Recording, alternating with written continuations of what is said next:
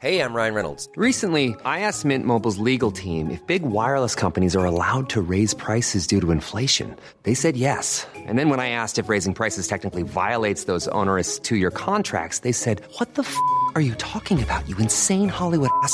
So to recap, we're cutting the price of Mint Unlimited from $30 a month to just $15 a month. Give it a try at mintmobile.com/switch. $45 up front for 3 months plus taxes and fees. Promo rate for new customers for limited time. Unlimited more than 40 gigabytes per month. Slows full terms at mintmobile.com. Ever catch yourself eating the same flavorless dinner 3 days in a row? Dreaming of something better? Well, HelloFresh is your guilt-free dream come true, baby. It's me, Keke Palmer. Let's wake up those taste buds with hot, juicy pecan-crusted chicken or garlic butter shrimp scampi. Hello Fresh. Stop dreaming of all the delicious possibilities and dig in at HelloFresh.com. Let's get this dinner party started. Want to find the perfect Father's Day card? Dad deserves better than a drugstore card. This year, surprise him with a special personalized card from Moonpig. You can add your favorite photos and a heartfelt message. Plus, no more worrying about stamps or going to the post office, because we'll mail it for you the same day. Every dad deserves a Moonpig card. Get your first card free with code PODCAST at moonpig.com. Moonpig.com. Ready to start talking to your kids about financial literacy? Meet Greenlight, the debit card and money app that teaches kids and teens how to earn, save, spend wisely, and invest with your guardrails in place. Parents can send instant money transfers, automate allowance, and more. Plus, keep an eye on spending with real-time notifications. Join more than 6 million parents and kids building healthy financial habits together on Greenlight. Get your first month free at greenlight.com/ACAST. That's greenlight.com/ACAST. Hey guys, so my microphone was kind of messed up just for the intro, but it will pick back up once we get into the actual episode.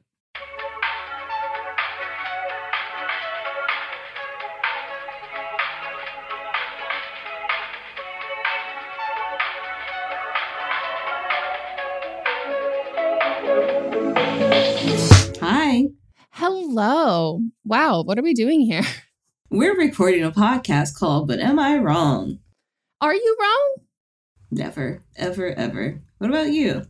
Honestly, never. Like I'm like racking my brain thinking of a time that I was wrong. And I don't think I've ever been wrong. You could ask any of my teachers in high school. You could totally ask the person who graded my SATs, all of that. Perfect, like 1600. That's the perfect score on SAT, right? I was in that weird like 4-year period or whatever where it was out of 2,400. Gotcha.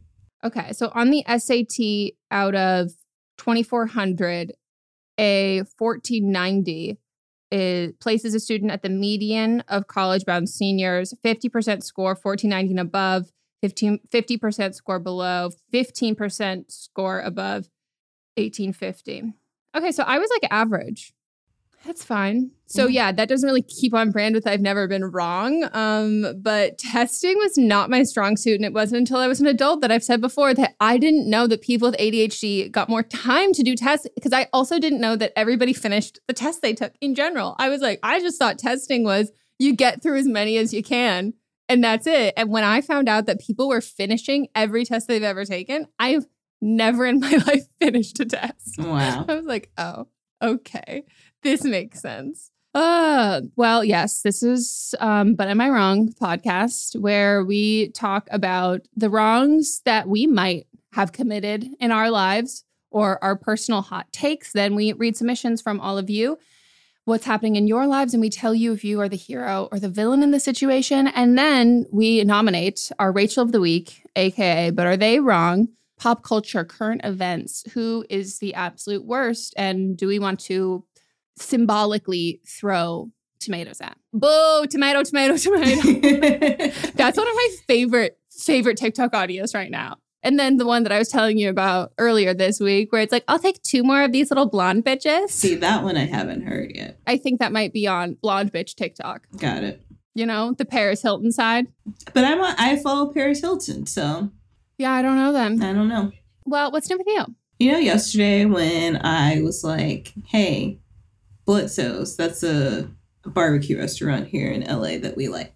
It's like, hey, they've got a 2 for, or you can get $40 worth of food for $20. So I ordered my food and then it just disappeared from the app.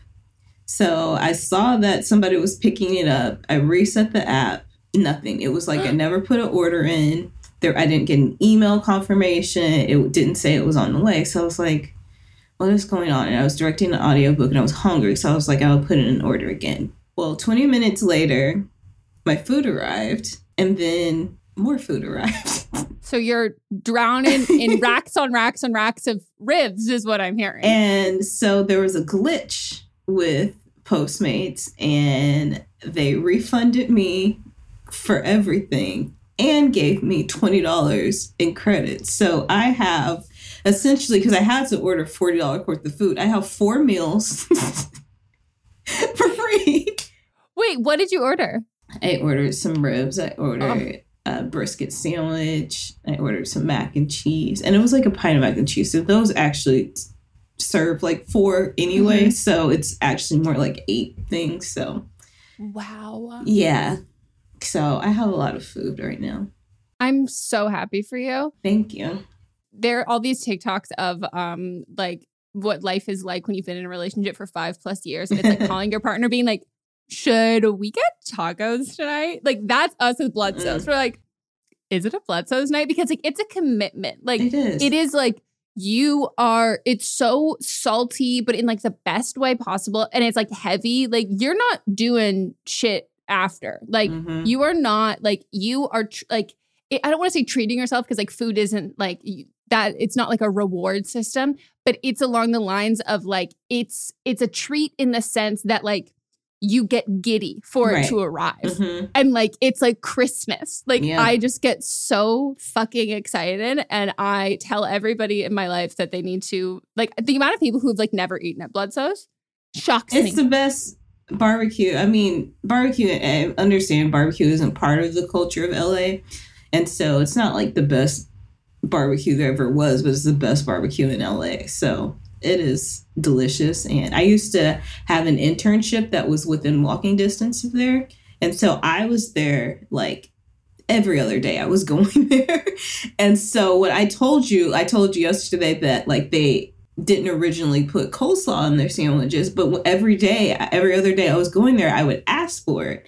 And then now they offer it. And I truly believe because of what I said that they started putting it just automatically on the sandwich. Because that's like the Southern way is to have it on the sandwich. I mean, I think you are an influencer. And I think that your invite to Revolve Fest is coming. Like, I think that you're an influencer. I just hope that we can influence people that if you come to visit LA, don't go to fucking Pink Taco. Don't go to Pink's. Like, all of those like stereotypical shit. Not good. Not good. Pink's has got to be the worst hot dog I've ever put in my mouth. And that's coming from 2 people who love hot dogs. Dogs. They're not good. But like if you're coming to LA, like go to Bloodsoes. And then if you want a Mexican food restaurant, shoot me a DM and I will I'll just tell you because she deserves all the press. To be fair, she is she's coasting. Glorious Mexican food and just also El Salvadorian food. Oh my God, it's so good. So good. Those are the recommendations. Yeah. Don't go to Pink Taco. No. I used to have another internship that was in the hills right there, and they were always, let's go to Pink Taco. And I was like, these are so greasy and not good. And would you like to spend like $19 on guacamole? Right. No. It's the most expensive thing ever. I'd rather the Mexican food that you see, like, people just selling on the street is 20 times better. It's authentic. It's delicious. It's fresh. Oh, yeah. If you see a taco truck on any street corner, pull over, flip a bitch. Oh, yeah. You're stuck in traffic and someone's walking by and is like, would you like a taco? Yes. Yes. Yes, you would. Mott's and I almost did that the other day. We were stuck in traffic and some guy was walking through with like tacos. And then I think it was just like plain, like, I don't think it had any, what's it called? Tijon? Is that how you pronounce it? Oh, yeah. Is that, yeah. It was, but it didn't have any of that, but it was just like plain, like watermelon and all of that. And I was like, this is tempting. This is tempting. But alas, we hope you all enjoyed that influencer segment of Los Angeles, California. Lots of recommendations we can give. I've also decided that the reason why LA can be so infuriating with like traffic and just all of that stuff is because it is like a tourist trap, but it's the whole city. And so you have all these people who have like no idea how to drive, no idea where they're going. They're like walking, like not crossing the street when like the lights are off. And so like, but as opposed to like New York, like New Yorkers avoid Times Square because that's where tourists comes. But LA, everything, especially like influencer culture, everything is a tourist attraction. Yeah. So like going to the fucking mall, going to Target, going to Whole Foods, like everything. And that's why I think that like the traffic and the road rage and like the attitude of people in LA, because the attitude that you have to other people who live in LA is not the same that you give to tourists. But you also kind of assume if someone is not being the most intelligent in a situation that they're a tourist. Yes. This was my realization also because my old place was kind of near where James Corden records. Oh, yeah. And Moss and I, anytime we would be stuck in traffic, we'd be like, fucking James Corden is singing Cinderella, dancing to windows, like, fuck this. And I feel like half the time that like there's traffic is either that's happening or people are slowing down driving around the lots, hoping that it's going to happen. And that's why we have traffic. Yeah, that's true. So goodbye, James Corden. Will not miss you. Should we actually hop into this episode? Yeah, let's do it.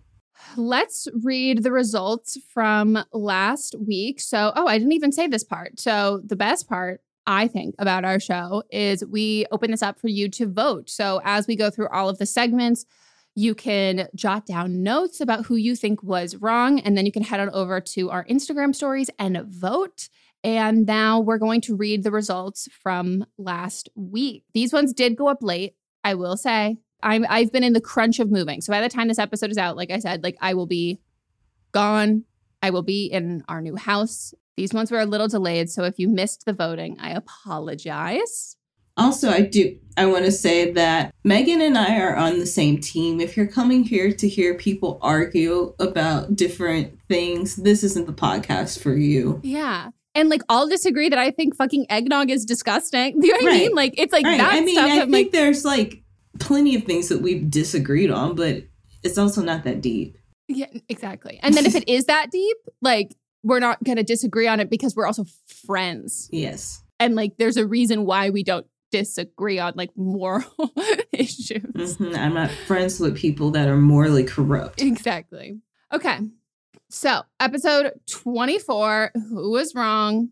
First up, we have me versus international and national days. 88% said Megan is not wrong, and 12% said Megan is wrong. This was like the vocal minority. People who thought I was wrong were like very upset and offended by this, and were like, please let people enjoy things. Like, but I just want everyone to know that I have not submitted like a bill to like the United States or like the UN or anything to try and like ban or like criminalize national and international days.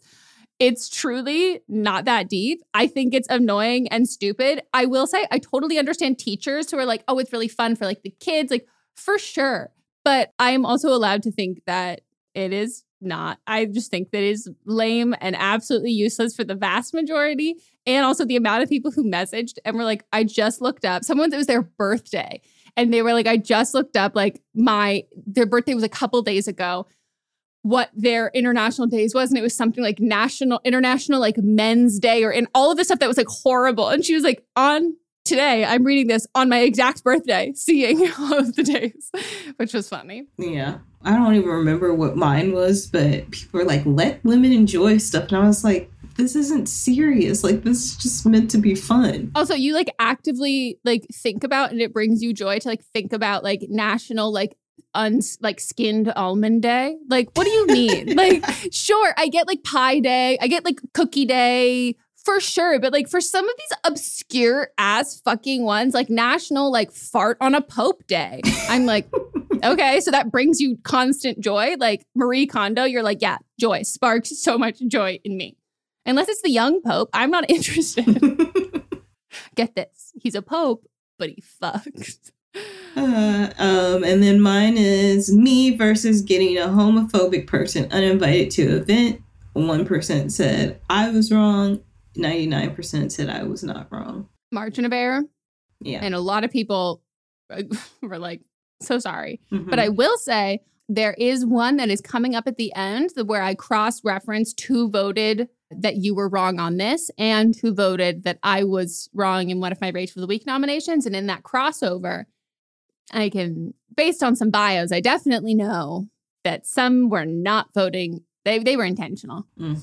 Okay. Okay, then we have writer number 1 versus the classmate that makes noises. 89% said the writer is wrong and 11% said the writer is not wrong. Got a lot of great discourse on this for a lot of people who immediately were like, this would be so infuriating and annoying to me. And then we're like, and then as I was listening to you guys talk about how that's like super ableist, I like recognize that. And like, that was very helpful, which super happy to hear. But yeah, there's also a lot of people messaging us who were in the same boat as us, being like, I could totally understand how, even especially if you are neurodivergent, that this could be like a distraction and like really frustrating.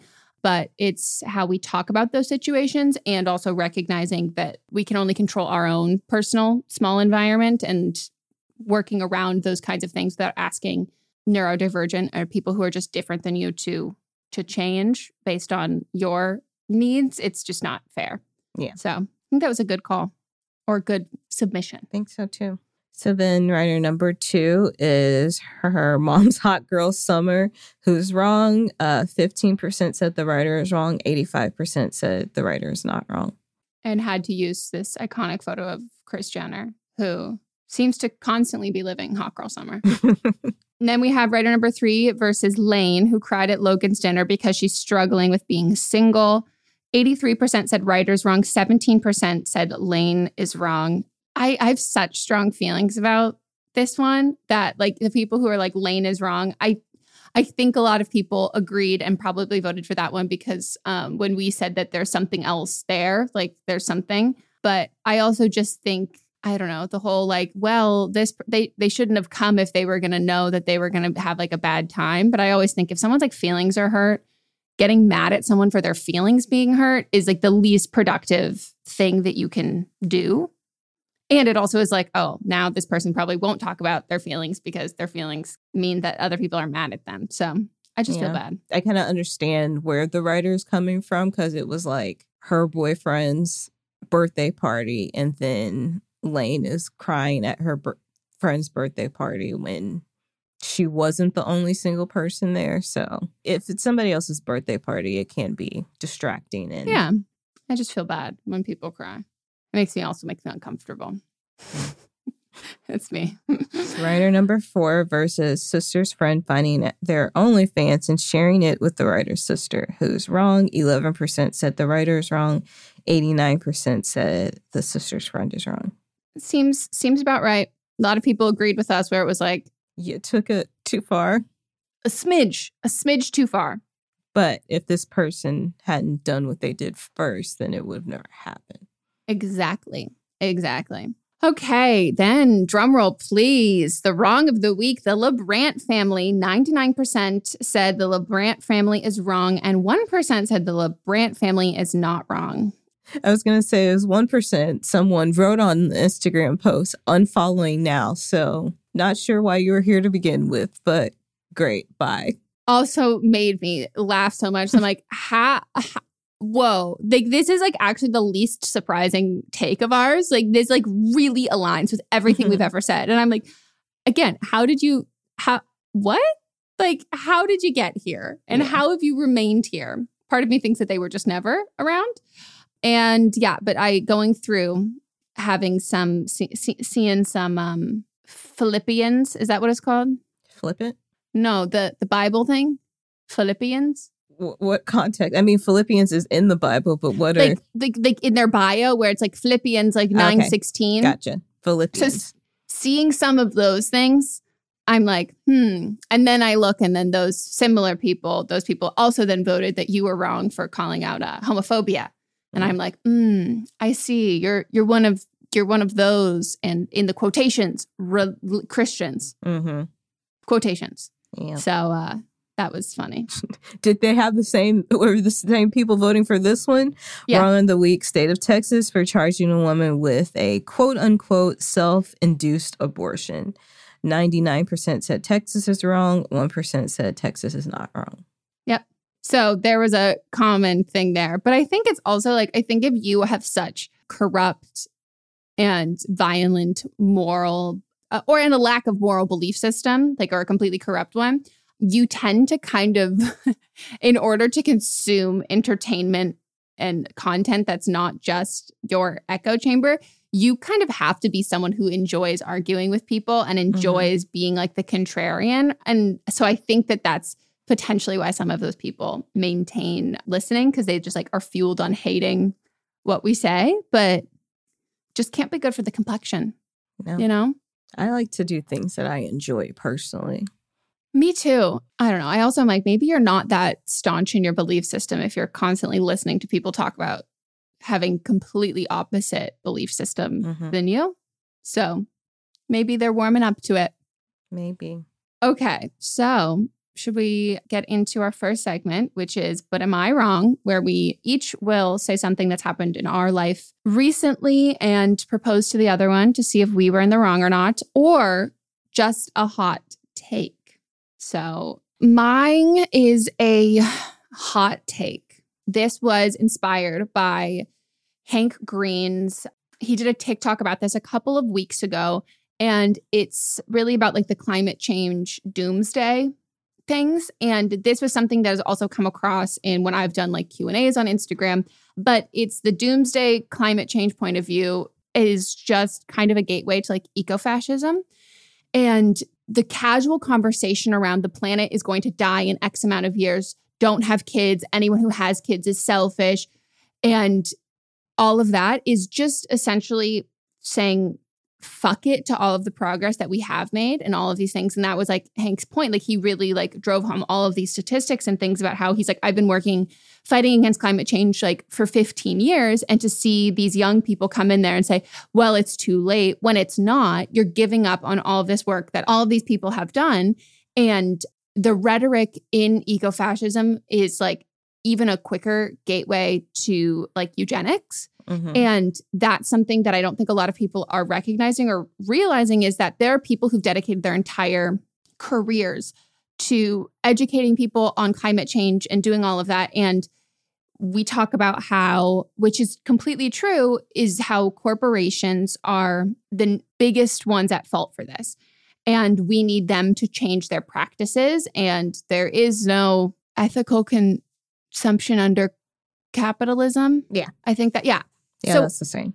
That's completely true and completely valid and fair. But when we take any of the onus off ourselves for things that we could do and we could change, and then we rely solely and explicitly only on these organizations, what happens is that we don't put those pressure on those organizations, because when in reality, like we should be writing senators, we should be writing the government, like we should be doing all of those things.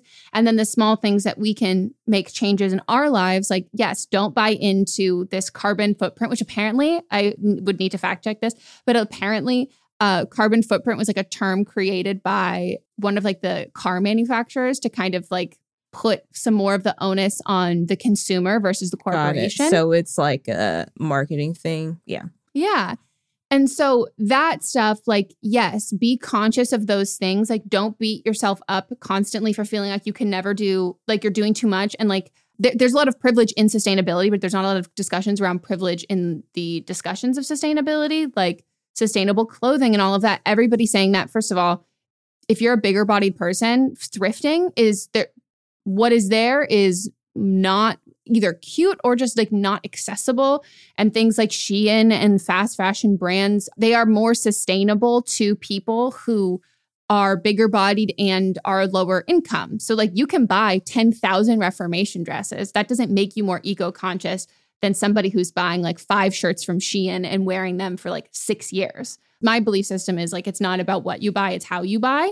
And I just think that a lot of these discussions, they're not doing what people think that they're doing. And being someone who's kind of grown up in the climate change activism renaissance. Like I've heard about it my whole life. To hear in the last like 5 years, this really intense, defeated point of view is really infuriating and really depressing, because there are things that we can do. And if we just give up and we start villainizing people who have children and saying that there's no conscious way, doing all of these kinds of things, it feels kind of like the same pipeline of green juice to QAnon, that rhetoric gets grouped in with eugenics. And then within days, hours, months, like that is how the conversation goes. So am I wrong in believing that people, their misguided takes on climate change are far more problematic than people who are buying a couple items of clothing from Shein? So I don't think you're wrong. But to fact check you, it wasn't developed by a car company, but it was developed by some scientists, but it was popularized by BP, which is a oil company, and they've made no attempt to reduce their own carbon footprint, but they did it to put the onus on people, that regular people, as opposed to companies doing it. Yeah. So like the marketing of it, that's like the popularization and the marketing of that term.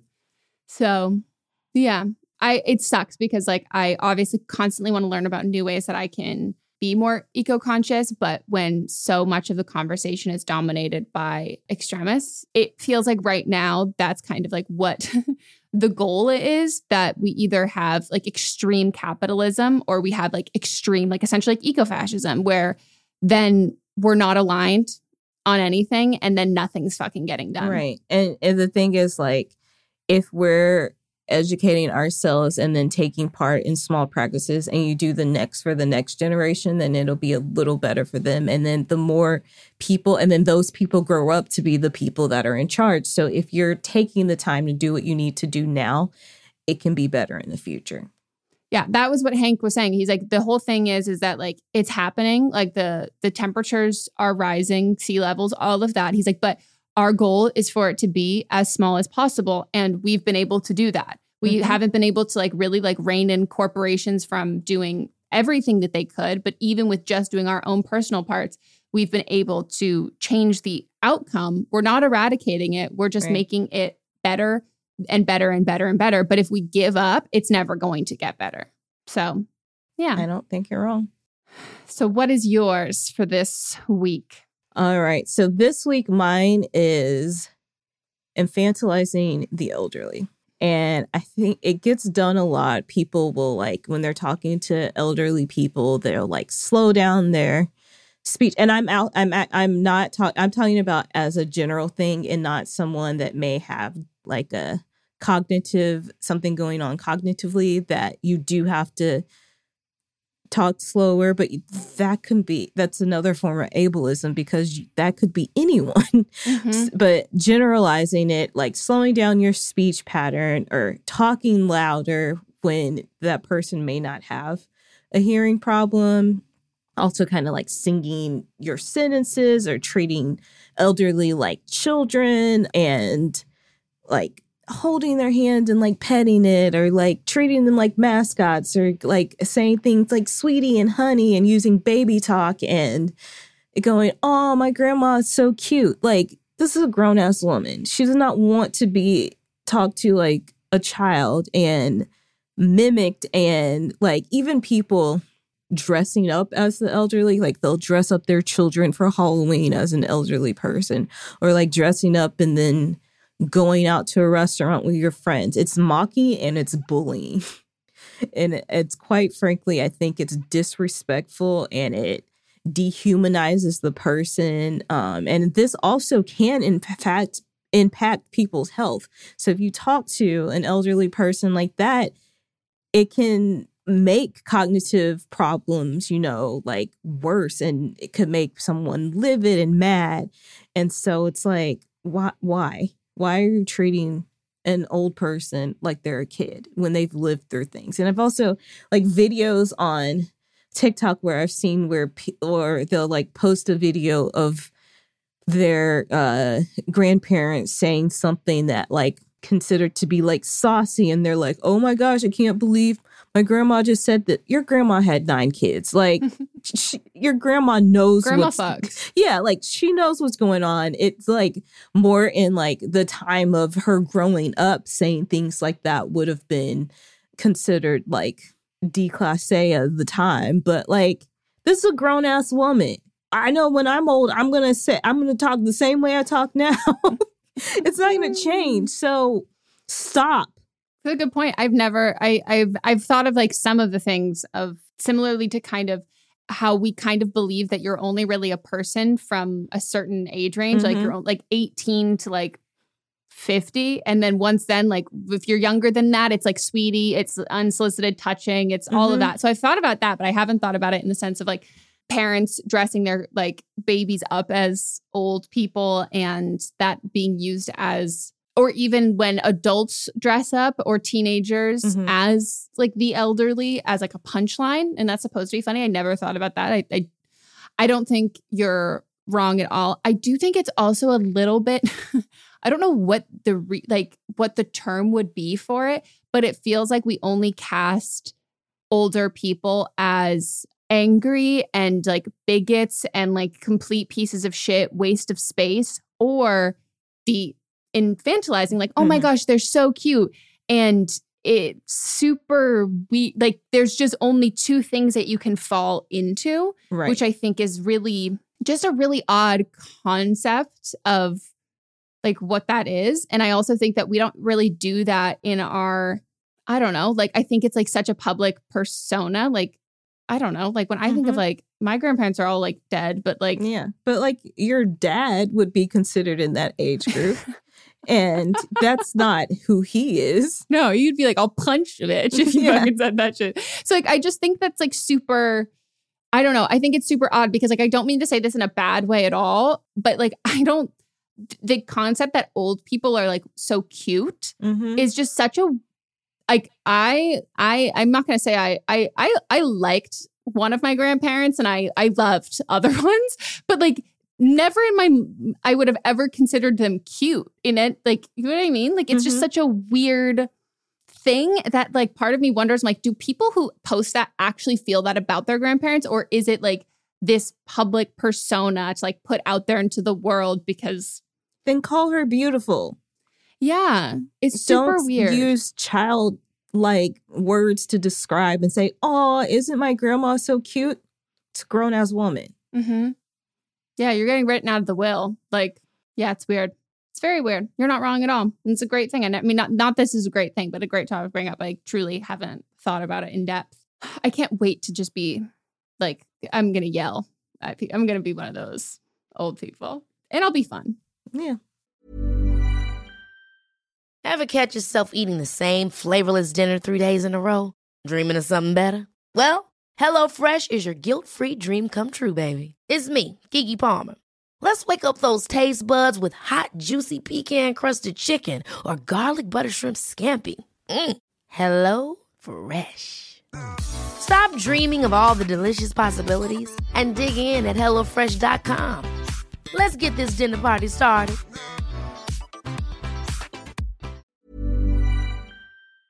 Sibling fights are unavoidable, but what if every moment of tension, real or imagined, were under a microscope on a global scale? That's the reality for the brothers of the House of Windsor, Prince William and Prince Harry. They were each other's closest friends and allies since the death of their mother, but that all began to crack as they each married and took wildly different approaches to their royal duties. I'm Matt Belisai. And I'm Sydney Battle, and we're the hosts of Wondery's podcast, Dis and Tell, where we unpack pop culture's most iconic celebrity feuds. We recently looked into the real reason William versus Harry started. It's actually much bigger than just these two brothers. It stretches back all the way to the history of the British monarchy, and it's a battle for who will shape its future. Did their feud stem from the royal family's mistreatment of Meghan Markle, or was it something that started much earlier? Follow Dis and Tell on the Wondery app or wherever you get your podcasts. You can listen to Dis and Tell early and ad-free on Wondery Plus. It's sandal season. Get those dogs out and get them into, dare I say, one of the most comfortable two of the most comfortable pairs of shoes I've ever had the privilege of sliding these dogs right into. Today's episode is brought to you by Crocs. Melissa, how excited are you? I'm so excited, and she can't hide it. She can't even hide it. I love talking about getting your dogs out because it is sandal season, not just sandal season. #sandal season. And this is what we wait for all year. You should know I did paint my toenails in preparation for sandal season, and my Crocs arrived yesterday, and I was like, ooh, baby. I will say I do need to repaint because the color I picked was not great. But they're going to be so cute, and we are so excited because it's time. It's time to pull your sandals out, and maybe you need some upgrades.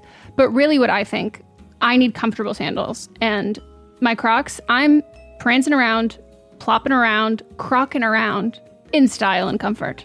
#sandal season is something everyone looks forward to, and they're sliding into sandals year-round because of how they make us all feel. We're confident enough to reflect our style, but also comfortable enough to be our boldest selves. And being this comfortable transcends a single season or a single vacation or a single moment. Dare I say, it is a mindset. Not just a mindset, but this mindset brings the vibes of the summer to any moment. A mindset that creates a space to show up as your most audacious self. A mindset that evokes joyful, bold energy all year long, no matter where it takes you. With the new Croc-style sandals, you can embrace those feel-good summer vibes all year long thanks to versatile styles, effortless coolness, and a brand new free feel technology that feels like nothing at all. These aren't just sandals for a single season. Don't just take our word for it, because I know we live in LA. I'm be wearing these truly year-round. Yeah, I got a couple pairs. Right now, I am currently on my feet wearing the... She showed me. She showed those dogs. I did. I didn't show you my dogs. I just showed you the sandals. It's true. That's true. You know, I like to to keep my dogs hidden. I got the Getaway Strappy in plaster. They're so comfortable. I've been wearing them all day. Since I got them yesterday and all today, I've been wearing them nonstop, except for when I got in the bed. They're incredible. It feels like I'm wearing nothing at all, which I love when it comes to any type of shoe. They've got the, like Megan mentioned, the feel-free technology. Some of the customer testimonials say it's very soft, light, and thin. It seems like you don't have shoes on. There's a cushiony, soft footbed, like walking on clouds, and the shoes you can wear with everything and everywhere. There's also comfort on upper straps so they don't dig into your feet, which is why I've been able to wear them all day. They're super soft, the straps are smooth, they're seamless, unrestricted comfort, they're lightweight, and they're flexible. We have the same pair of that one, though we will have to coordinate so we're not wearing them the same day because the size of my foot looks like it's eaten like 7 of yours. And it does send me into a tailspin. But I also have the Brooklyn sandals. I got the Brooklyn high shine heel. Oh, you heard me, a heel. Your girl is wearing a wearable high heel. Now these make me feel like the hot girl in the Y2K movies. Like I was never that. Like I was like awkward and like too young, but I feel like I could be in a music video and like I literally put them on and like pranced around my living room yesterday. I was like, Mats, look at me. And he was like, those are Crocs? And I was like, I know. So comfortable, so cute. And you know, these ones, if you look these ones up online, everyone, like I promise you, they're so cute. You're like, oh, is this going to dig into my foot? No, doesn't dig anywhere. It is so comfortable. Like Melissa said, it's like walking on clouds, and they're super sleek and they have this like sink in soft feeling where you don't feel like you're wearing anything with a heel, let alone anything cute. Like I feel like I should be, they're too comfortable to be this cute. It's sophistication meets all day comfort, and they also feature light ride footbeds, and it's a really wearable height, which I love. And you should know, when the delivery driver yesterday, I was like doing gardening, and he like came from around the gate holding the package over his both hands over his head going, I've got your Crocs. And I was like, thanks, my guy. And he was very excited for me as well. So I'm just obsessed, absolutely love them. And right now you can get 20% off your next purchase at crocs.com. Just use the code podcast20 at checkout. That's podcast20 at crocs.com for 20% off your purchase. Do you remember Tuesday, September 20th, 2016? Because we do. Because it's the day This Is Us premiered after more than 70 million of you watched our trailer and made our show go viral. I'm Mandy Moore. I am Chris Sullivan. And I am Sterling Brown. We are your hosts of That Was Us, a rewatch podcast starting May 14th. Listen to our episodes wherever you get your podcasts, and you'll be able to watch our episodes on the That Was Us YouTube channel. So now let's get into But Are You Wrong? This is where you send us your submissions to butamirwrongpod@gmail.com. Keep it under 300 words and let us know as many details as possible so we can accurately and thoroughly read you if you need to be read, or if not, be your personal hype team. Mm-hmm. Okay. Everyone involved is 24. I'm going on vacation with 2 friends. Let's call them Nikki and Kate. We have a 4th friend named Dan that will be nearby while we're away. We invited him to join us for a few days for my birthday. Nikki and I are going to share a bed, and Dan and Kate want to each have their own bed because that's what everyone's comfortable with. Dan did not like any of the Airbnb options we found. Most of the Airbnbs had 2 bedrooms plus a pull-out couch. Kate said that she had no problem sleeping on a pull-out. Dan was complaining, though, and asked that instead we search for apartments that have 3 bedrooms, not 3 beds. Every place we found with 3 bedrooms was at least twice the price. I wrote in the group chat, so far I like option 1 the best because it was affordable. This really upset Dan, and he replied, so you're going to sleep on the couch? I decided to match his energy and playfully wrote, I think you're forgetting whose birthday it's going to be. To which he replied, I literally booked a flight to see you. Nikki and Kate both felt like he was being unreasonable, and Nikki responded and told him to stop acting like he was doing us a favor for coming on the trip. It was an invitation, not a request. I said that just because it's my birthday, I'm not demanding that anyone sleep on a pullout. Dan told us to calm down and said he didn't think we would be so sensitive, to which I replied, I think you're being sensitive because your poor little back can't handle a pull-out couch. He left the group chat. Am I wrong? Yes. Mm-hmm. I think you're super wrong. And I say this as somebody who has planned a lot of like birthday trips and has gone away on a lot of birthday trips, and specifically has friends with like chronic illnesses, friends with bad backs, and also friends who fly in, who I will invite with a no strings attached invite to fly in if they want to come to my birthday. But when you plan a birthday trip, it's not really about your birthday. It's about a trip with your friends. And I think that, yes, an invitation is not a request, but you don't invite someone to have a lesser experience than the others. And like, I looked at places when we were going for my birthday trip to Palm Springs that like some that had like pullouts or stuff like that I would like look into and be like, no, this isn't going to work. But then the thing that like, if you're going on a trip with people, you have to give people like the agency to choose like what they are comfortable spending their money on. Cause like, unless you're covering the cost for everyone and they can come and go as they please and like they don't have to stay there, but like this is the house that you're renting, come visit for a couple days if you want to, and you have no expectations for people. But if people are spending their own money, they don't have to like sacrifice their comfort levels. And I do think it is kind of like insulting when you expect that from them and just don't invite them, you know? Like I just think that like, or you say, hey, this is what I'm booking. The only thing that's here is a pull-out couch. If you want to come, I totally understand if you don't. But I just think, yeah, and the whole like ganging up on mentality. I think the order of operations here was wrong. I think that y'all should have had the place in mind before he booked his flight, and then that would have helped. But I think there are 2 wrongs here. I don't think in either one of you were in the right. I think you were both wrong. I think one, like, for example, if we use your birthday trip, there was a master bedroom that was exponentially better than the rest of the bedrooms. It was a really nice house, but the master bedroom was nicer. And by default, that was your room because that's your birthday. So, yes, I get that you, as the birthday person, don't want to have the pull-out couch. But also, if I'm flying in, I, Melissa, have a bad back. I cannot sleep on a pull-out couch. And being on a plane is going to make my back worse. So, like, if I'm flying in, I don't want to sleep on the pull-out couch. I'm not going to. It's going to make my experience worse. But also, when you go on trips like this, like, you have to have the expectation that, you don't have to, but I would say the expectation is, like, the place that you're staying, if you want better accommodations, it might be out of other people's budget.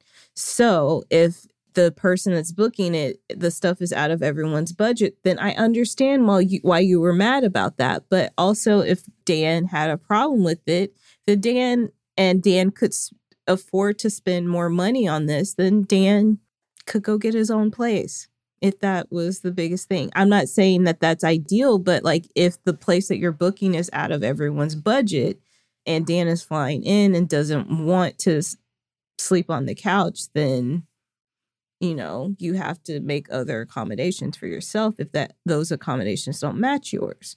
Yeah, I do think, though, it's the inviting process. Like, I think if you can only afford a place that has like 3 bedrooms, like you said, like there needs to be like an explicit conversation before anybody is financially on the hook. And so if you're only affording a place that has 3 beds, not 3 bedrooms, and other people aren't comfortable like sharing a bed or like sharing a bedroom, that needs to be something that influences before you've booked and before this stuff has like happened. Because, yeah, I think that, like, I also wonder, so if he pulls out and he doesn't come and then it's 3 of you splitting this cost for this current place, like, did you factor in, like, it's everyone's individual piece, that the portion that they're paying of, was it dependent on the fact that you had 4 people? And now that it's only going to be, like, it was like, well, then let's increase it. And it's like, well, no, that's going to be twice as much. And then I get the whole, like, invitation versus, like, request, like, it's not a demand. But I think that this could have, the order of operations, you're right, PEMDAS this, like this should have not, you should have all been on the same page before anyone had any money put into this. And I also think that if you're going to do something like this and someone is going to need to sleep on a pullout, I think that the way to go about that, if someone's going to be receiving lesser accommodations, is to propose that to like, before anyone has committed to anything, because that's like, that changes. Like that changes if you like want to do something like that and you want to spend your vacation time and spend your money on that, because that's not how you would book your own individual trip. But I will say, I think the conversation in the group chat was like definitely out of pocket. Yeah. On both ends. Yeah. I think you're both in the wrong. Yeah. I think you're both in the wrong, but I do think that you, Ryder, you had the power to avoid this situation. So like, I think his response and reaction could have been better, but I think that your actions and that's what started this. And so I think that like you had the power to kind of avoid this. So I would say that personally, I think you are more wrong. And as somebody who loves their birthday, I will just also add that like you can love your birthday, but I kind of think that it's like similar to like weddings and that stuff, where it should be fun for everyone involved and not like an obligation. And like you will have the most fun when everybody is having fun and like everybody is happy. And like that is the burden that is on the host, that like if that's not something that you're into, then I would just change how you operate with your birthdays and like who you invite, and then invite people who are just whatever you say goes and whatever you want and all of that stuff. Because planning trips with lots of personalities can be hard, and it doesn't really matter. Some people really care that it's your birthday, other people won't. And we can't really, as someone who loves their birthday, like you can't really expect other people to care about your birthday as much as you do and sacrifice things because it's your birthday. Again, I say this is an August Leo who loves her birthday. All right. Next one. Yeah. Hi, Megan and Melissa. Anonymous writer, me, 21 years old, female. May, fake name, 21-year-old female, she, her. Amy, fake name, 20-year-old female, she, her. May, Amy, and I have a group chat. May has an eating disorder and depression. She uses our group chat as an outlet to share how she feels that there's no hope for her and that she can't afford help. From what she has told me, her family is not financially well off and cannot support her 100%. Even with insurance, she still have to pay more than what she can afford. May only text us all her negative things, telling us how thin she is. It's gotten to a point where she'll tell us how bad her situation is. We'll follow up by giving advice or asking her how she feels, and she'll respond with saying it's whatever or that she's fine now. She also does not want to do online therapy because it isn't for her, but she can't afford help in person. Now Amy has stopped replying because the texts have become too much. Honestly, me too. May texted us saying she understands we don't want to be her friends due to her problems. I texted her back saying I still want to support her, but it's hard when all I can do is give the same advice and I'm a busy student. She says she just wants friends who'll listen, not give advice. Did I go about this appropriately? Is she trauma dumping? Am I being a bad friend? I am sensitive, but if I'm wrong, I need to hear it. I think that it's complicated, and I don't think that what you did was necessarily wrong. There's only so much that people can hear that before it starts affecting you. Like, for instance, I had someone that would call me all the time and would say, and all they would talk about would be things that they were going through, wouldn't ask me how I was doing. And it was too much for me to bear. It was too much for me. And they also like didn't want advice. And I would ask them, do you want advice, or are you just sharing the things that you're going through? And they'd say, I'm just sharing things I'm going through. So I wouldn't give advice. I'd let them dump. But then it became too much for me. It was too much for me to take in. And you're friends, but you're not a therapist. And I know she can't afford therapy, but you did say there were options and she doesn't want to take those. So the options are there. You're not a professional. This is too much for you to bear. Maybe explaining to her these things. Also, there's support groups online. There's books that she can read. There are other things that she can do that are less expensive. And it's not your responsibility as her friend to be her sounding board. Yeah, I agree with all of that. Like, this is trauma dumping and you are not trained to take this in. And that's not a prerequisite to friendship. Like, again, there's like a reason why therapists exist and mental health professionals exist. It doesn't mean they're all great and they're all wonderful, but they have the training to be able to hear this. And I'm sure therapists take some things with them, but they have been doing the work. And again, the education and the credentials to be more equipped to handle this than any other, than any just like friend. And so, yeah, I think that's the explanation that you give, because I think her being like, well, I get it, it's my problem. But it's like, no, it's not your problems. It's just, I'm not equipped to handle this stuff. And I take it with me every day. And this is obviously way harder for you. And this is really tough. But I also don't think that your goal is to make my life hard too. Like, I don't think that that's what your goal is. And I completely understand that, like, this is like what you need and like what you want, but like, that's not what like a friendship is. And I can't provide that to you. And it's also, when you're going through something like that, like telling your friends like absolutely everything, I think that like there needs to be a conversation about boundaries on both ends of like what your friends are comfortable hearing and what you are comfortable telling your friends. Because when you don't have a mental health professional there, inadvertently, no matter if you're saying you just want to vent and you're just talking like friendship, you put a lot of onus on your well-being onto other people. And other people, you take up a lot of bandwidth in their brain of worrying that they are responsible for your well-being.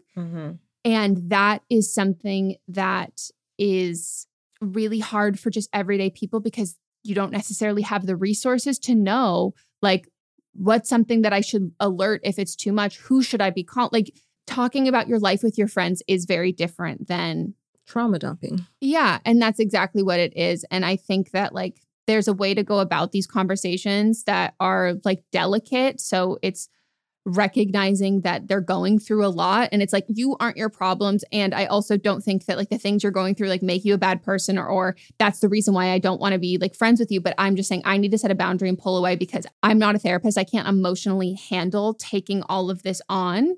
And I want to be able to remain a friendship with you, like have a friendship with you. So like, I would love if we can sit down and like schedule, like can lay out some clear boundaries, because I want to be there for you, but I need to do that in the capacity that I can. Like, there's only so much I can do, and I want to be able to do that for you.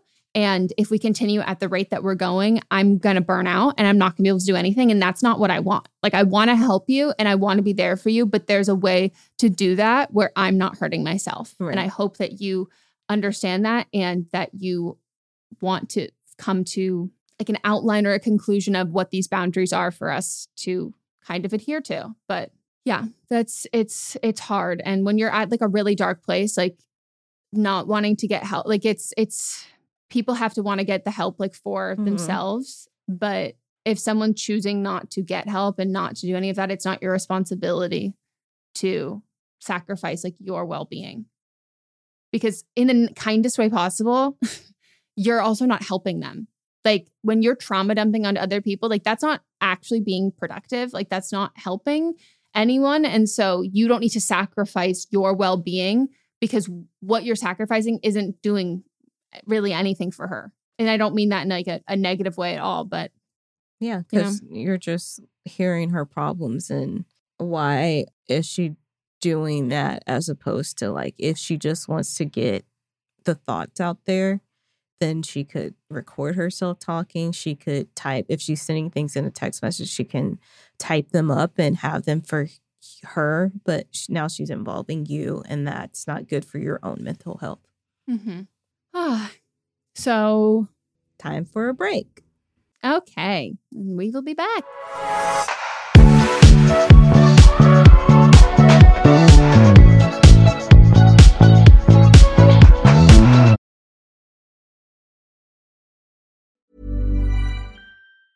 Ever catch yourself eating the same flavorless dinner 3 days in a row? Dreaming of something better? Well, HelloFresh is your guilt-free dream come true, baby. It's me, Keke Palmer. Let's wake up those taste buds with hot, juicy pecan-crusted chicken or garlic butter shrimp scampi. Hello Fresh. Stop dreaming of all the delicious possibilities and dig in at HelloFresh.com. Let's get this dinner party started.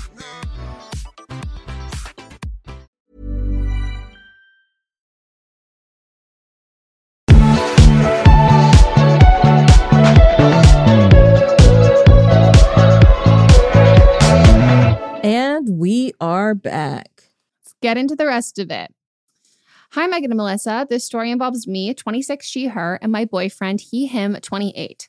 We've been together for 3 years. My dad passed away suddenly, and my boyfriend has been a tremendous support system through it all. However, after he passed, my boyfriend and I had to go over to my father's home to get his dog. However, when we were there, my boyfriend and I were in my dead father's kitchen, and my boyfriend proceeded to eat my dad's leftovers that were still in the fridge. It was a really long and emotional day, and I snapped, asking why he would share a plate of my dead father's dinner. He said it was going to waste anyways, and I'm being dramatic. Am I wrong for being upset by this and thinking it's strange? Thanks so much. Love you guys. I don't think you're wrong at all. I think that there's like, this to me is like the clear depiction of logic, pragmatism versus emotion. And so, yes, logically, the food is going to waste. He's hungry. Why not eat it? But this is like grief we're talking about. So like the approaching grief with a like cut and dry logic brain, approaching grief in general is laid out by the person who's grieving and like the people who are around, like that's what you are there to help for. But I think that, I don't know. I mean, I think that like he's super wrong for being like, you're being really like, this is really dramatic because like, it's not dramatic. This is traumatic. Like you're going through a really traumatic period. And in a year from now, would you have maybe have been like, you know what, like the food thing that was like not maybe a huge deal, but also like there's a lot of like cultural things in grief that like we don't all necessarily align through like everybody's belief system. So I think in general, going into someone's fridge and just like eating their food is like rude. And I think being like, well, whatever, he's dead essentially is kind of a very callous way to look at it. And I think if that was something that you wanted to do, and I think it's valid if someone else would have been like, yeah, go for it, eat it. But I think you have to ask questions, especially when you're in like your partner's like recently deceased parents' home, that like you are there to like aid in them getting through this time period. And like, it's not to make anything harder. And I just think that, I don't think it was illogical, but I think it was like disrespectful. Yeah. For all we knew, it could have been like, you know, he goes over your dad's house and looks through the fridge all the time and he eats the food that's there. I don't think him actually eating the food was the problem. It was his response to your issues with him eating the food. Because like if he would have taken the food out, started eating it, and you said, hey, please don't do that. Like this is like, it symbolizes like it's essentially symbolizing like this was something that my dad had for nourishment. He's no longer here and now you're taking that away. And so if he would have been like, I totally understand, sorry, I don't think that you would have been writing in. I don't think it would have been an issue. It's the way that he went about it. So I don't think you're wrong. Grief triggers things in us that we probably wouldn't even normally be upset about. It's just that this is new. This is freshly heard. Also, he doesn't know how long the food's been sitting in the fridge either. But it was just the way that he went about responding. And so, yes, he's wrong by the way that he responded. Yeah. And the way he responded, that makes me like, it does make me question, like, is this something you do often? Because this feels odd. And I also think, like, not to make a trivial aspect of it, but like, I think, and I don't mean this to be funny at all, but I'm like, what if you wanted those leftovers? Like, I just think in general, it's rude to kind of like take things and assume that they are yours to take and that like you have like equal like rights to like deserve it. Like you deserve this food just as like much as it's not your house. Like it's not any of that kind of thing. And like the assumption behind it, it was so clear that that was the wrong assumption. And if you've been dating for that long, I don't know. I just think that like the response was like so, he's been a tremendous help, but like that response to me is like so callous and like so mean, and something that is, like you said, like I think he was operating from his logic brain. But then as soon as you said that, if it was just the logic brain, it would have been, oh my gosh, you're right. I'm so sorry. Like that was, I should have asked. Like that was like super callous of me. Like you're right. I'm so sorry. But the defensiveness and calling you dramatic, to me, that's like a big red flag. Yeah. I'm sorry. That is, nothing is harder than when you're grieving and like people make it harder for you. So you are not wrong. Yeah.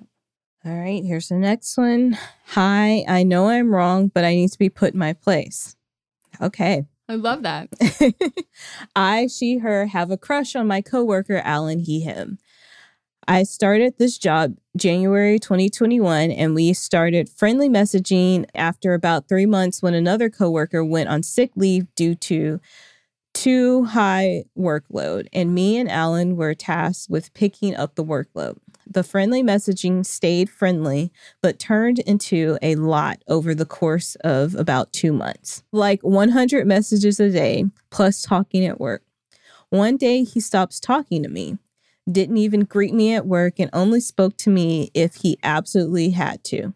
So he went from being overly friendly to a bad coworker, considering I needed him for training since I was still pretty new in my job. Today, Alan is professional and polite. I have admitted to myself that it wasn't just friendly, and he probably stopped talking to me because he felt the same way.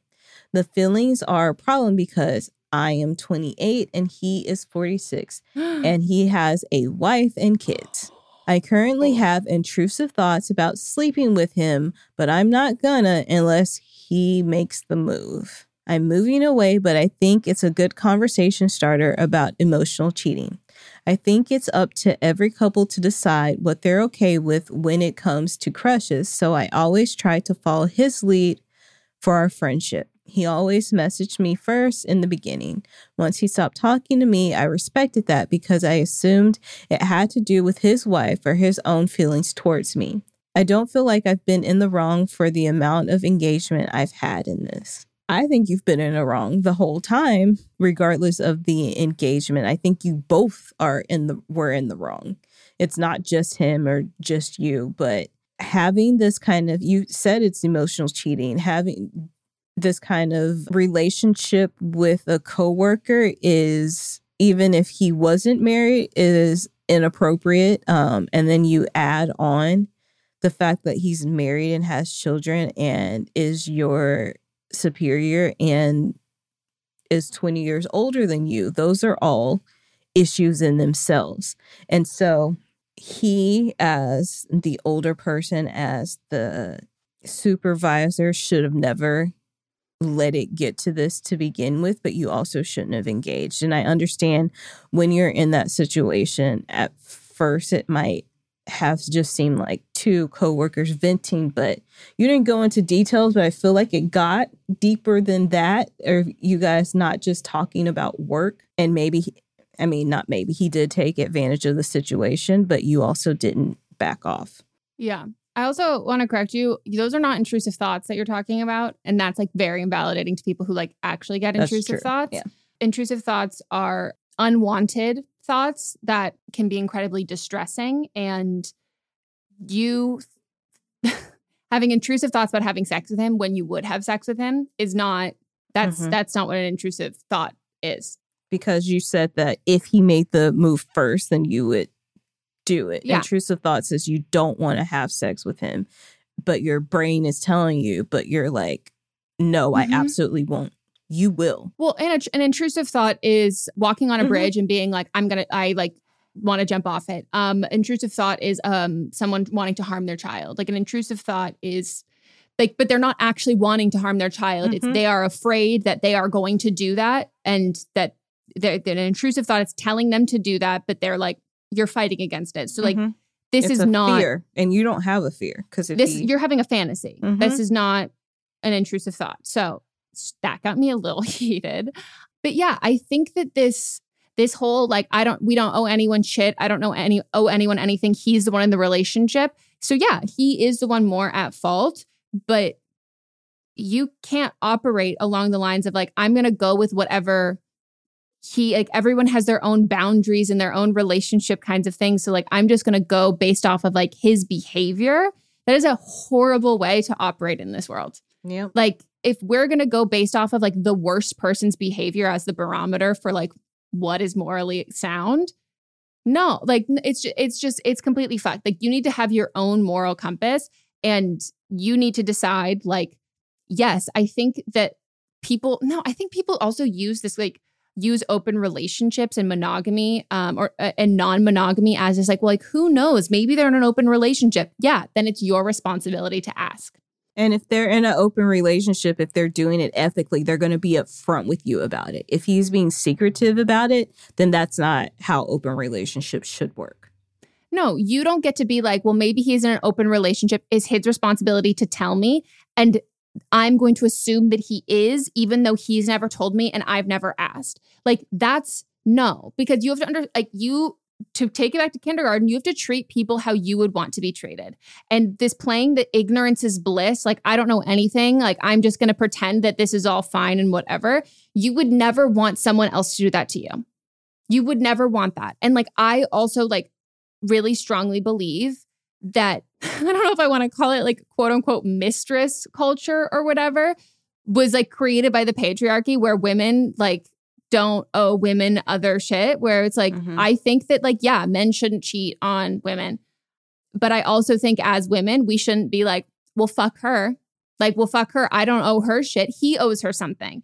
So then why are you into a guy who's treating another woman like shit? Like, it's just this, like the patriarchy has like found a way for men to get away with treating their like committed partners like shit, because we told that the people that they're seeing on the side that they don't owe that woman anything.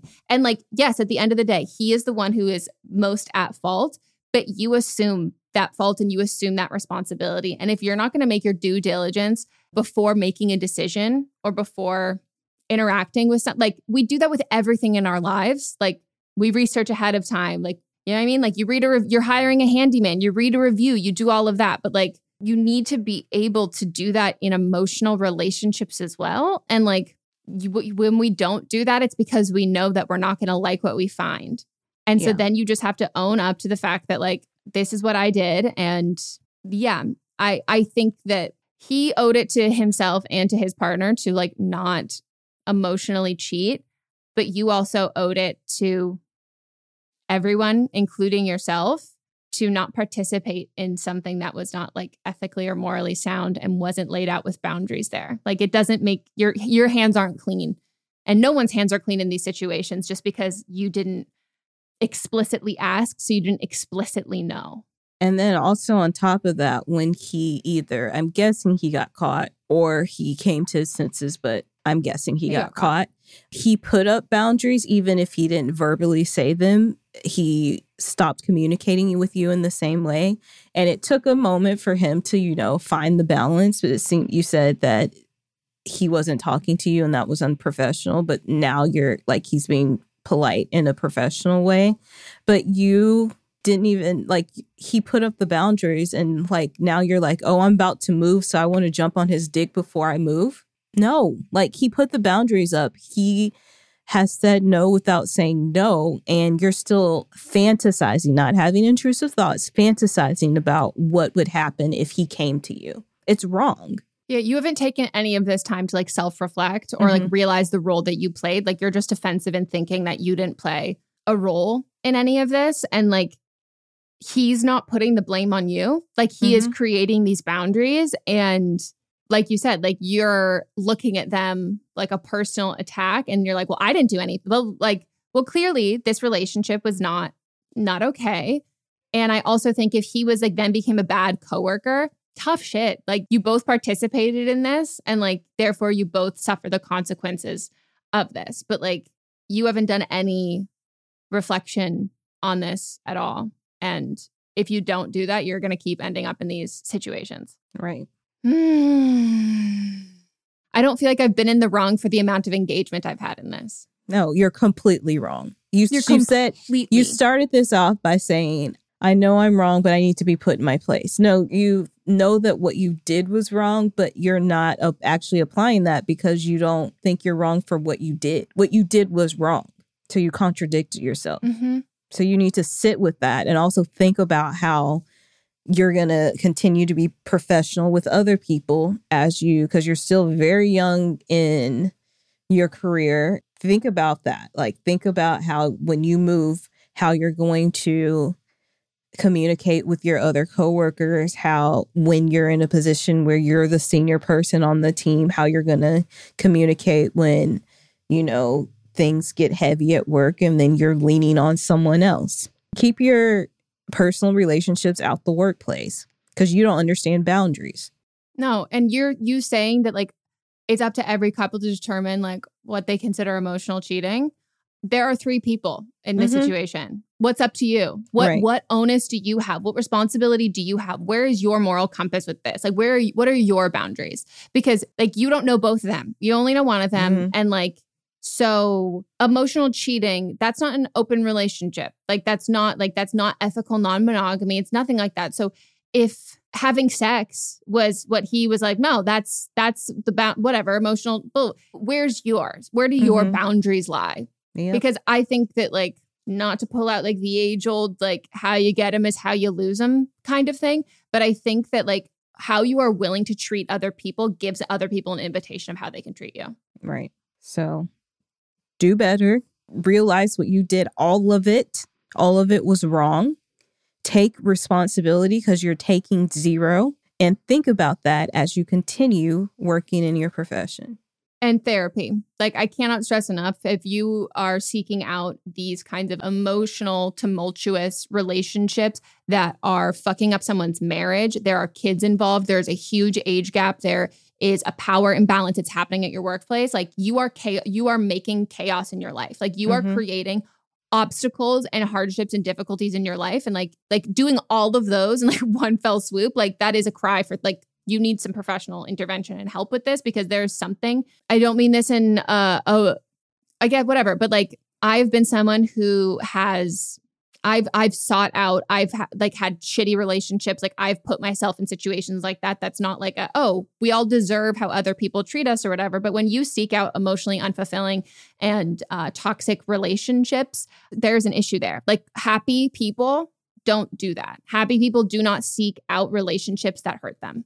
Intentionally. And this on paper, logically, this is textbook, this is going to hurt me. And again, I say this from someone who's been there, who has sought out those relationships. Like, we do not do that when we are okay. And like, it's only going to get worse until you take a step back and you get some help. And whatever that means, whether that's books, whatever, you recognize the root cause of this and you work on yourself, because you are just going to hurt everybody. But the person you're going to hurt the most is you doing this over and over and over again. You are going to hurt you so much, and you're going to be hurting all these other people. And at the end of the day, this will not bring you or lead you to happiness. Mm-hmm.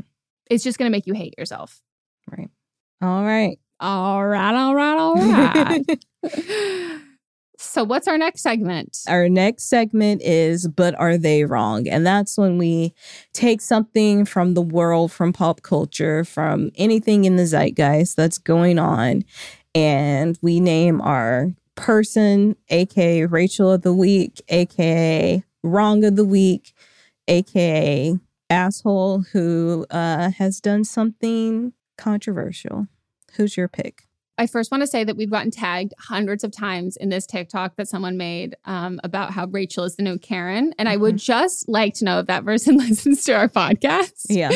Because it feels so specific. Yeah, we've been saying it for months, probably a year at this point. Yeah, like Rachel has been that bitch. And like, I'm just so curious if anybody, like if she listens, because like it feels like so specific.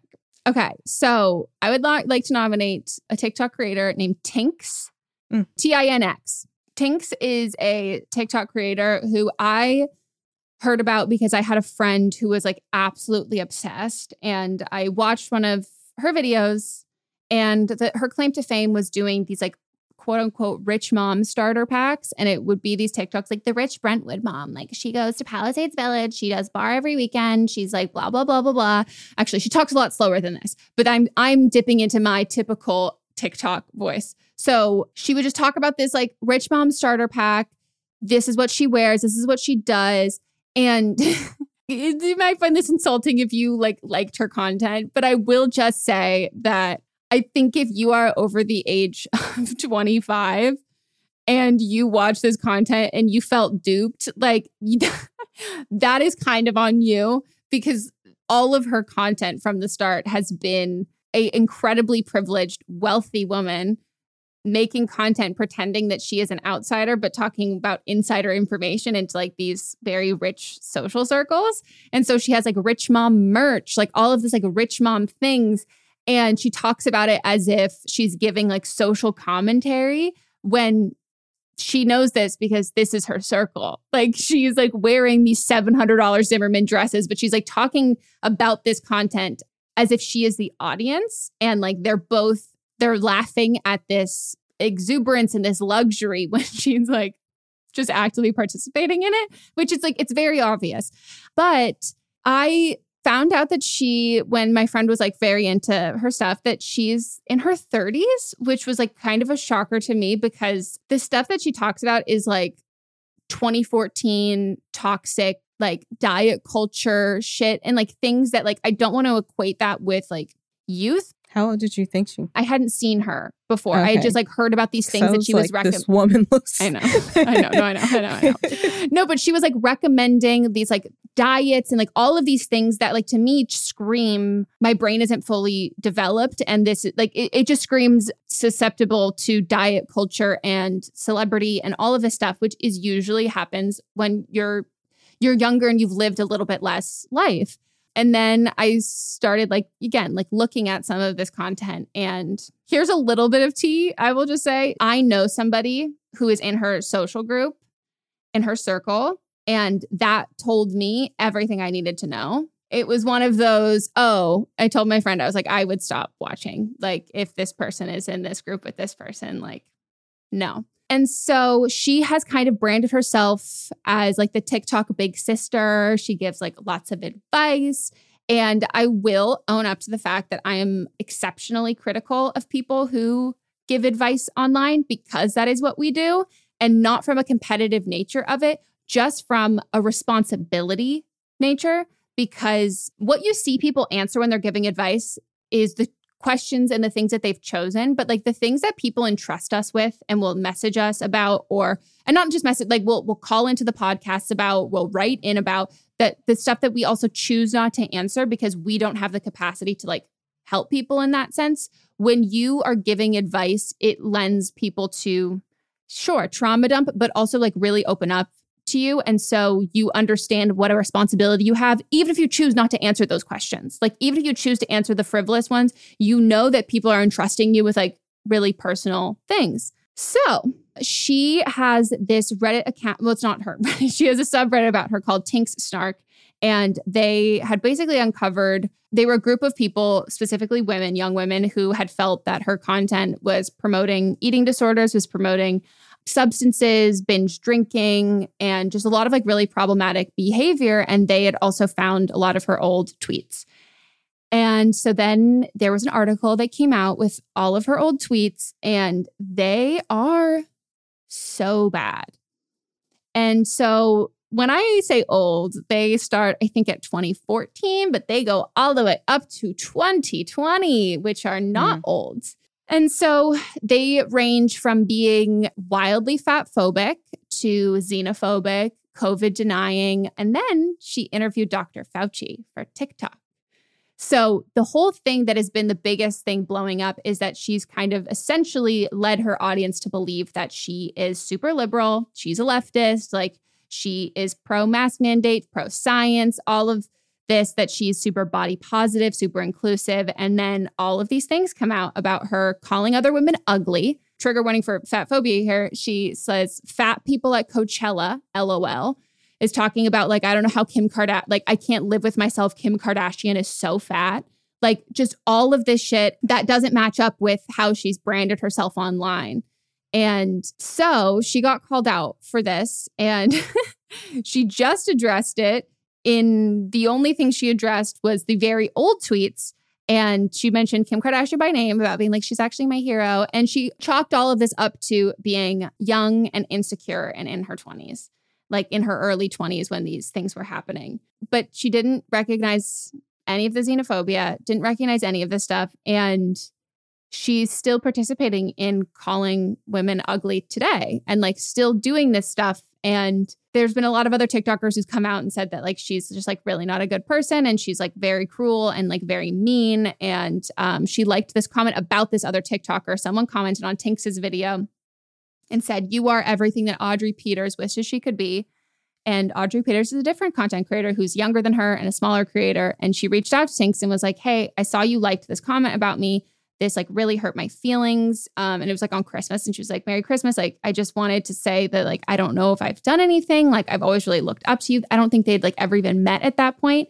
And she was like, "If there's something that I did, like, I would love to know, because like, I really do look up to you and really respect you. And I would love to apologize and like do better if I like have hurt you. And it seems like I really have. And I would please to give me the opportunity to change."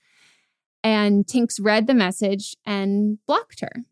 And I don't know much about this Audrey Peters person or whatever. And so like, it's not saying that that person is like wonderful and great and all of that, but it's just like super abundantly clear that there is a lot of malice and like towards other women specifically from her. And I think that digging up people's old tweets and looking through all of that stuff, I don't want to say that I think it's okay that we've said things. And I think all of us at some point or another, whether we said them online or we said them in real life or we thought them in our heads, I don't think it was ever okay to say those things. I think in general, the jokes we see being made on television have changed. And there's some things that we watch and we're like, wow, these have aged poorly. And I think a lot of times a lot of us were raised by television, raised by media, and there wasn't a lot of intervention by parents or older adult figures who are able to course correct in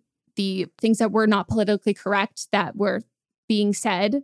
But I do think there's a very distinct difference between someone who used dated terminology or made some jokes that were like really cruel and horrible and have since changed or grown from them. And also, I think ones that are targeted at groups of people using the excuse that there was like self-hatred there, I think is a really manipulative excuse, because I think there are tons of men and women, non-binary people who deal with body image issues and eating disorders, and it does not make how you treat fat people, that's not an excuse to that at all. I've said this before, but I think when people use like the I'm only fat phobic to myself, that's fat phobia. That happens, and it goes along to everybody else, because like you're being bigger bodied as like something that is bad, and that can not only apply to you because inherently that is equating with fat with bad. And yeah, she didn't address like any of this stuff. And reading through the subreddit, I would urge people like just know that there's like a lot of specific talks of like things that she's said and done about like promoting eating disorders, and like it just makes me like so mad and so upset. And that is like, that's an evil person. Like that to me is like an evil person, because if you are struggling with your body image, you don't want everyone else to. That's no, like you do not want that. And as a creator, that to me just is like, that's malicious. Like that's so malicious and fucked up. Yeah. Other than like casually hearing about her, I don't know anything about this person. I don't know who she is. And so I just in reading her while you were talking, I did like a quick reading of her, and just in reading her apology, that seems very genuine. But when you add in what you said about the other things that she said recently, because this doesn't address any of the recent things. If I was a newcomer coming in and just seeing that apology, I would think, oh, okay, she seems remorseful. She acknowledges what she did was wrong. She talks about very specific examples and talking about herself. She took responsibility for what she said.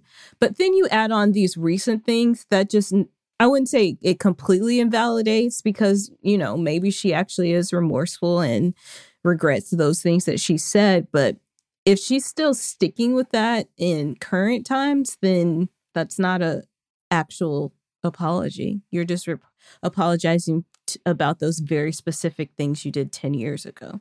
And like the only person you're name dropping in this is Kim Kardashian. Like, and then she, on her story, someone said, please just address the 2020 tweets. So her PR move has been, I guess she does like a AMA on Instagram every Monday. And so that's how she's choosing to respond to these things is in an AMA. Which goes, she says, in 2020, I was in the same scared and wildly disruptive place we all were. I was confused, frustrated, depressed, and anxious, scrolling through the internet, looking for any type of reprieve or explanation, anything that would for a split second take any of those emotions away.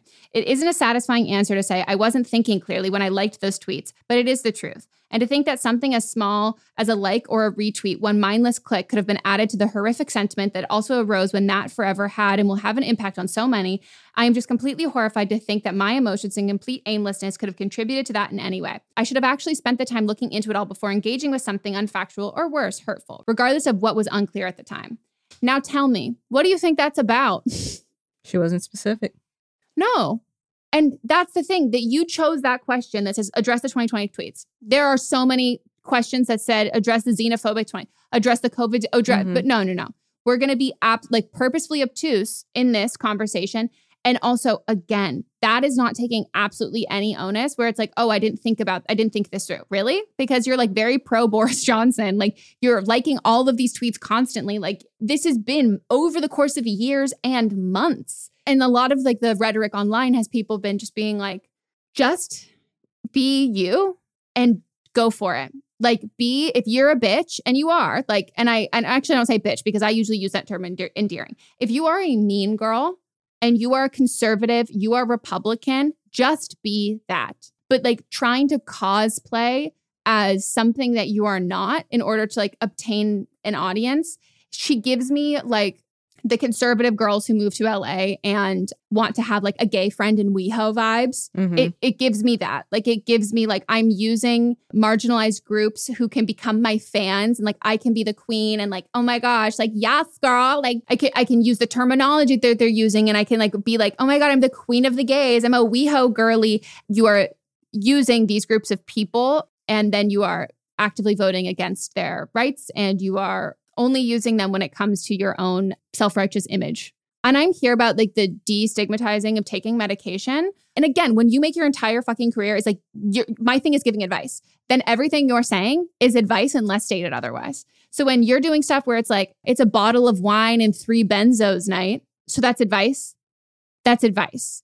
Like, I don't think inherently taking medication or talking about how you're on medication is glamorizing medication. There's a way that you end up glamorizing medication. And like, I think we should all be okay with whatever we need to take. But again, when your thing is advice and inadvertently you are giving 18-year-olds, and from this Reddit, you see these people who are like, I was following her advice and like I relapsed into an eating disorder. I developed an eating disorder. And like that part makes me sad.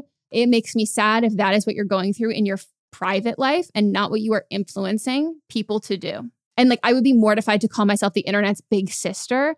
And like, there's just a responsibility. Like when you're going through shit, like I don't like to talk about shit I'm actively going through until I have anything I can fucking share with you, until I have anything that can help. And there are other things that I've never talked about because I'm like, I have nothing. I have no insight. I have no help. I have no big sister advice to give you. It just makes me mad. Okay, I'm done. All right. Yeah, so my pick for this week is there's this book that was released in February called Bad and Bougie, Toward a Trap Feminist Theology. And it was written by this woman named Jennifer M. Buck.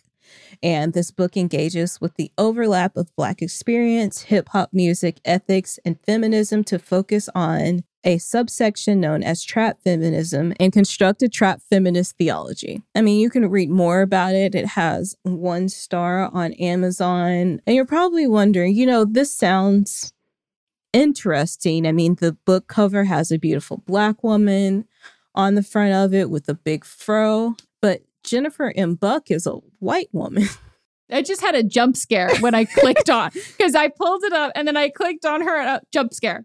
Yeah. So Jennifer Buck is an associate professor of practical theology, and she also has a PhD in philosophy of religion and theology from Claremont Graduate University. And she's written other books about reframing the house, constructive, feminist, global, whatever. It's a bunch of bullshit. And then another one called Quakers, Social Work, and Justice Concerned. And I mean, she is a licensed minister in the Quaker Church. But what does she know about being bad and bougie and a Black woman? Nothing. Yeah. The Black experience, hip hop music, ethics. What does she know? And so as the Black community does, this came out, and she wasn't hiding being a white woman. This actually, went through publishing. They were fully aware that this was being written by a white woman, but the only people that have been doing reviews on it are people that work with her at the university that she's at, as far as like the reviews that they let through like editorial. But of course, now it has 1 star. So Black Twitter found it. Then like the Los Angeles Times did a write-up on it. And the Black woman that actually coined the term trap feminist, let me get her name, Cecily Bowen, who actually coined this term, she did a write-up as well. And so it has been taken down and is no longer for sale. So my Rachel of the week is this very confused, very problematic woman, Jennifer M. Buck. Did you know that it was published mid-Black History Month? Mm-hmm. Yeah. I want to read the Amazon description of this. Trap feminist theology seeks to build an intersectional theology emphasizing women's agency in their bodies and sexuality while also remaining faithful to the quote-unquote trap context from which they are socially located. Such a project will redefine the quote-unquote trap context from one of marginalization to one of joy and flourishing within Black feminist theology. Like, what? How? What? And there's a reason why she didn't put herself on the cover of this book. She did that because she wanted people to think that a Black woman wrote this book. I don't even think she probably had any sort of knowledge of the original terminology of trap feminism, because I'm like, except for she found the definition, because some of the definition is in this summary. But it doesn't even seem like she's like defining it, but it also doesn't even seem like that aligns with like what she's talking about at all. It feels like a complete afterthought. And like, I just can't stress enough how racist it is for a white woman to be like, with my book, I'm going to take this term that is coined and applicable to the Black community, and therefore I deem it as like a bad thing and like something that's marginalized. And with my work, we're going to be reframing this to be Black joy. But also the term Black feminist, as coined by Miss Bowen, at its core is how people attempt to celebrate Black women without talking about their lived experiences and copying the aesthetic of like famous people that you see out there like Cardi B and Meg Thee Stallion without giving like credit to that or linking it to their own lives. And so this is like what it like this is the prime example of that. Exactly. Like it's just like this is writing a book report when you've never read the book, and it's like, this is what? And that smug author photo of hers. Also, I want to say I just hate the cover in the text wise, where the and being in italics, where it's like bad and boosh. That's wild. I didn't hear about this. Wow. Was it this year? Yeah, this just happened. Yeah. And it just got taken out of publication a couple weeks ago. Like that's how it blew up on Twitter, on Black Twitter. Yeah. And then immediately got taken down. This was just a couple weeks ago. Wow. I don't know. I feel like as a white woman, maybe it's time for maybe you should have just written a book about like feminism in the church, if that's what your whole thing is like theology and religion. But like that in itself, there's not a lot of discourse about, and especially like you could reach, if you are a real feminist, you could reach these white women as another white woman, but like instead you're going to like hop into something that you like literally know nothing about and like target it towards a community which you are not a part of, when your own community is like literally the worst part. As a white woman, like we are the worst. So focus on that. Our camp is on fire. Let's put this fire out before you're like, hello, like, let me come to these other, like, it's just. And, you know, piggybacking off of that, that's actually my mother, her PhD dissertation is actually on Black feminists in the church. So like this woman could have took the white woman's side. So they could have came at it from two different forces, but she decided to get not even like out of her lane, but on a completely different highway. Driving the wrong way. Yeah.